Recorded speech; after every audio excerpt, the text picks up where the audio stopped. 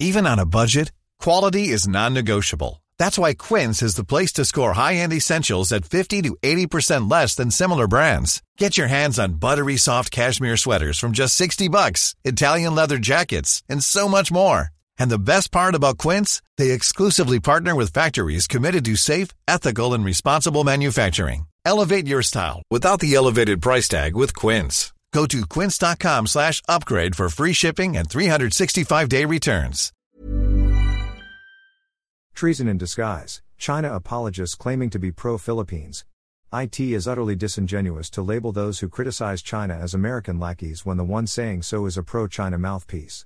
And it is intellectual dishonesty to claim to be pro-Philippines, yet the immediate reaction to the aggression by China Coast Guard toward our ships, which were just performing resupplying operations near Eongan Shoal, which is within our exclusive economic zone, EEZ, is to accuse our forces of engaging in a false flag operation. One prominent social media enabler even used the phrase "banga me," or "bump me," thereby suggesting that we intentionally positioned our ships to be hit by China's Coast Guard. These pro-China voices savor their free speech rights by being allowed to speak ruthlessly against our interests, even to the point of gaslighting us who disagree with them, accusing us of being intolerant. It behooves to ask them if the same right is accorded by China to those voices in the mainland who oppose the official policy of Beijing in relation to the West Philippine Sea, that is, if these voices even exist at all. During World War III, the Japanese Imperial Army framed their invasion of Asia pursuant to a Greater Asia Co-Prosperity Sphere as a counter-narrative to the Western imperial powers led by the United States and its allies. Put simply, the Japanese were at least honest in admitting that they were pushing for a different kind of imperialism, except that it was Asian. This is not what we are hearing from Beijing apologists living in our midst. They are framing their narratives in a manner that tries to project their voices as being free of any neocolonial affinity and that their stance should be construed as their refusal to become lapdogs of imperial America. They deride any criticism of Beijing as living in the shadow of our former colonizer. They show as evidence the alleged glee of many China critics when U.S. President Joseph Biden came out strongly in reiterating U.S. commitment to the defense of the Philippines, describing it as ironclad. Biden was quoted as saying, "Any attack on the Filipino aircraft, vessels or armed forces will invoke our mutual defense treaty with the Philippines." It is indeed easy to hate the U.S. if we base our opinion on its many transgressions in many parts of the world, undermining sovereign states and governments as it pursues its own national interest. However, we cannot use this to negate the fact that China has its own baggage internally and how it suppresses democracy among its own people and how it squeezed the blood out of economies that were indebted to it and were unable to honor their commitments. While American atrocities committed against Filipinos is an uncontested historical fact, what cannot be denied is that China is presently undermining our sovereignty as a country by making military maneuvers to deny us free access to our seas over which we have sovereign rights under the terms of the United Nations Convention on the Law of the Sea, UNCLOS, which was affirmed by the ruling by the Arbitral Tribunal at the Permanent Court of Arbitration, PCA, at The Hague. China has tried to blind us with military-grade laser lights. The Chinese water-cannoned our ships. They deliberately rammed our commercial fishing boat and our military-commissioned ships on a resupply mission. Their spokeswoman continues to deliberately lie, accusing us of encroaching into their territorial waters, blatantly ignoring the technical and legal parameters of what can constitute territorial waters. It is simply unconscionable how anyone who claims to be a Filipino and who is pro-Philippines would even dare to rationalize these actions. No one is denying the past sins of the U.S. Even the U.S. is not officially denying these historical facts.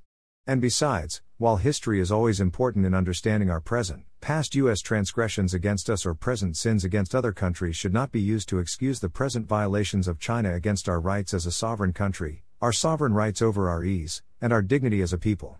It is offensive how someone can heartily cheer Vice President Sara Duterte when she labeled those questioning her, those who simply were asking her to be transparent and accountable in relation to her confidential funds, as enemies of the people. Yet, these people would readily ignore the aggressive moves and attacks of China.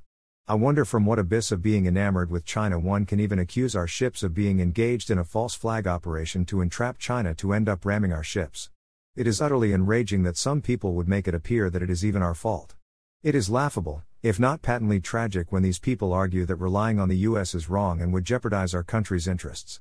They accuse those who approve of the move by President Ferdinand Marcos Jr., reiterated by Foreign Affairs Secretary Enrique Manalo and National Defense Secretary Gilbert Teodoro Jr., and reinforced by the entire government communication infrastructure as neocolonial American lapdogs. It appears they lack the gift of self-introspection for them to realize their own enslavement to Chinese neocolonialism. Some have a deep-seated aversion towards America. These people would be the least guilty of falling into an irrational mindset. At least they are not pro-China simply as a transactional, unprincipled stance to serve some personal interests. More egregious are those who are peddling their services, riding on the backs of their high levels of social media engagement, receiving financial rewards in the form of actual payments, or receiving other material rewards and benefits. The worst are those whose loyalty to the country is secondary only to their blind loyalty to former President Rodrigo Duterte, a political figure whose pro-China policy they terribly miss. It is simply offensive when these people accuse the anti-China voices of being American lapdogs. They obfuscate their acts that are akin to treason and gaslight us to hide their being lapdogs, too, paid mercenaries or blind idol worshippers, or both. Hi, I'm Daniel, founder of Pretty Litter. Cats and cat owners deserve better than any old-fashioned litter. That's why I teamed up with scientists and veterinarians to create Pretty Litter. Its innovative crystal formula has superior odor control and weighs up to 80% less than clay litter. Pretty Litter even monitors health by changing colors to help detect early signs of potential illness. It's the world's smartest kitty litter. Go to prettylitter.com and use code ACAST for 20% off your first order and a free cat toy. Terms and conditions apply. See site for details.